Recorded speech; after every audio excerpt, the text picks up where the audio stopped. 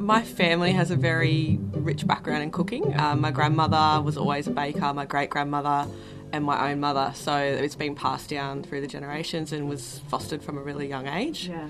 So I started cooking when I was probably about 7, making packet cakes, as most kids do, and then started moving on to more difficult recipes, and it grew from there. And it was being in the kitchen with your mum, with your grandmother, that really inspired you? You have those memories of being in the kitchen with them?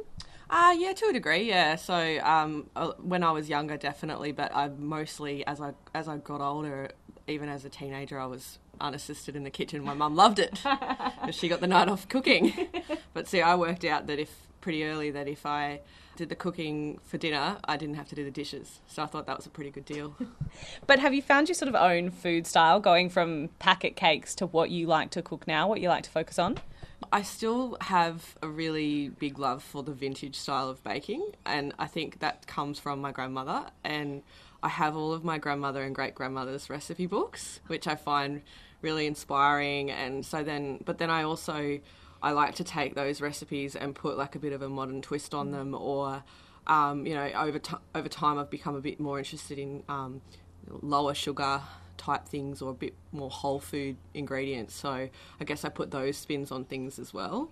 But a lot of that, those whole foods, even though they ate, cake and tea and in the 50s, in the 40s, in the 20s, they were doing it from home. So they knew how much they were putting in, and they were mixing up sugar if they wanted to not make it so sweet, or if they were on rations during the war. So that is whole foods, and that's what we're returning to these days. Yeah, and I think that what's important is just remembering that it's all about balance in life, and so you can actually have cake, but just don't eat the whole cake. So, and that's probably what our grandparents probably knew quite well, because they were on rations and because they had to make everything stretch a little bit further. I think that's reflected in my baking as well. I like to use ingredients that I've already got on hand. So generally when I do the markets, I'll change my menu based on what's available and what I've got in my pantry on that week as well.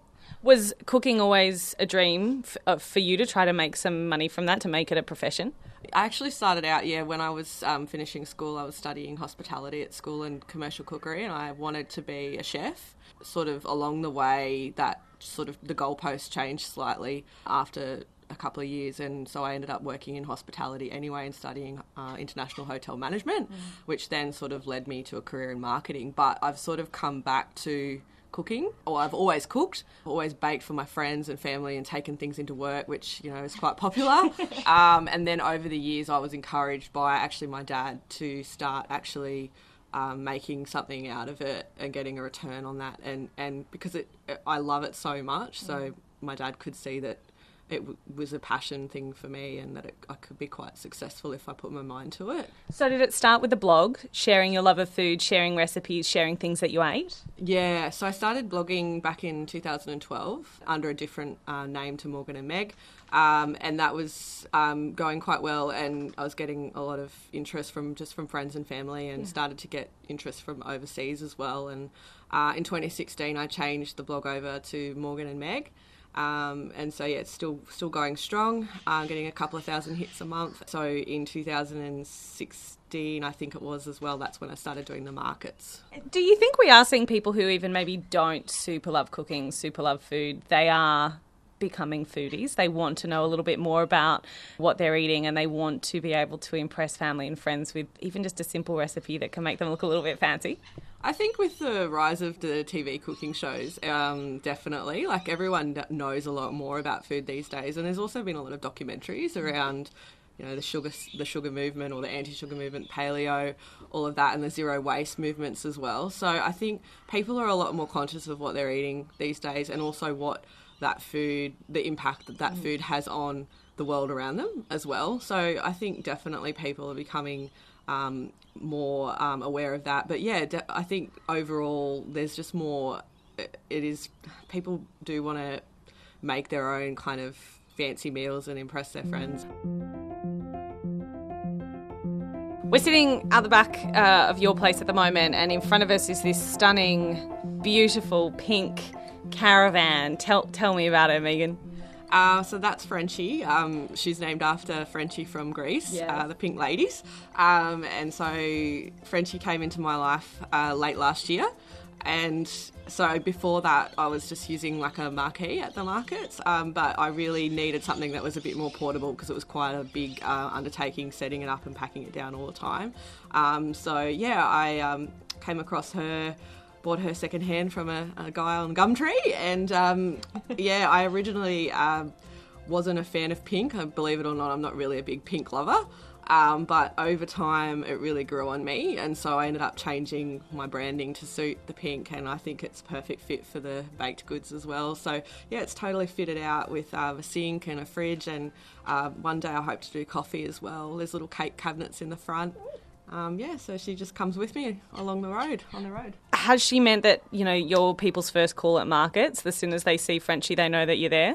I think so. The thing that it's done for me, is it stands out massively, and I just get so much happiness just from seeing the looks on people's faces, because when it's all set up with all the bunting and I have ivy and fairy lights, and kids just walk past and their faces light up, and I get a big buzz from that, and I get people stopping and taking photos to post on social media and stuff. So even if they may not even buy something, but that's a different kind of happiness that it brings me as well. So it's a good little setup that I've got. And what's the market scene like here on the coast? Because I know you don't just centre yourself in port, you do travel. Now that you've got Frenchie, you can travel a little bit further afield. What is that market scene and community like here on the coast?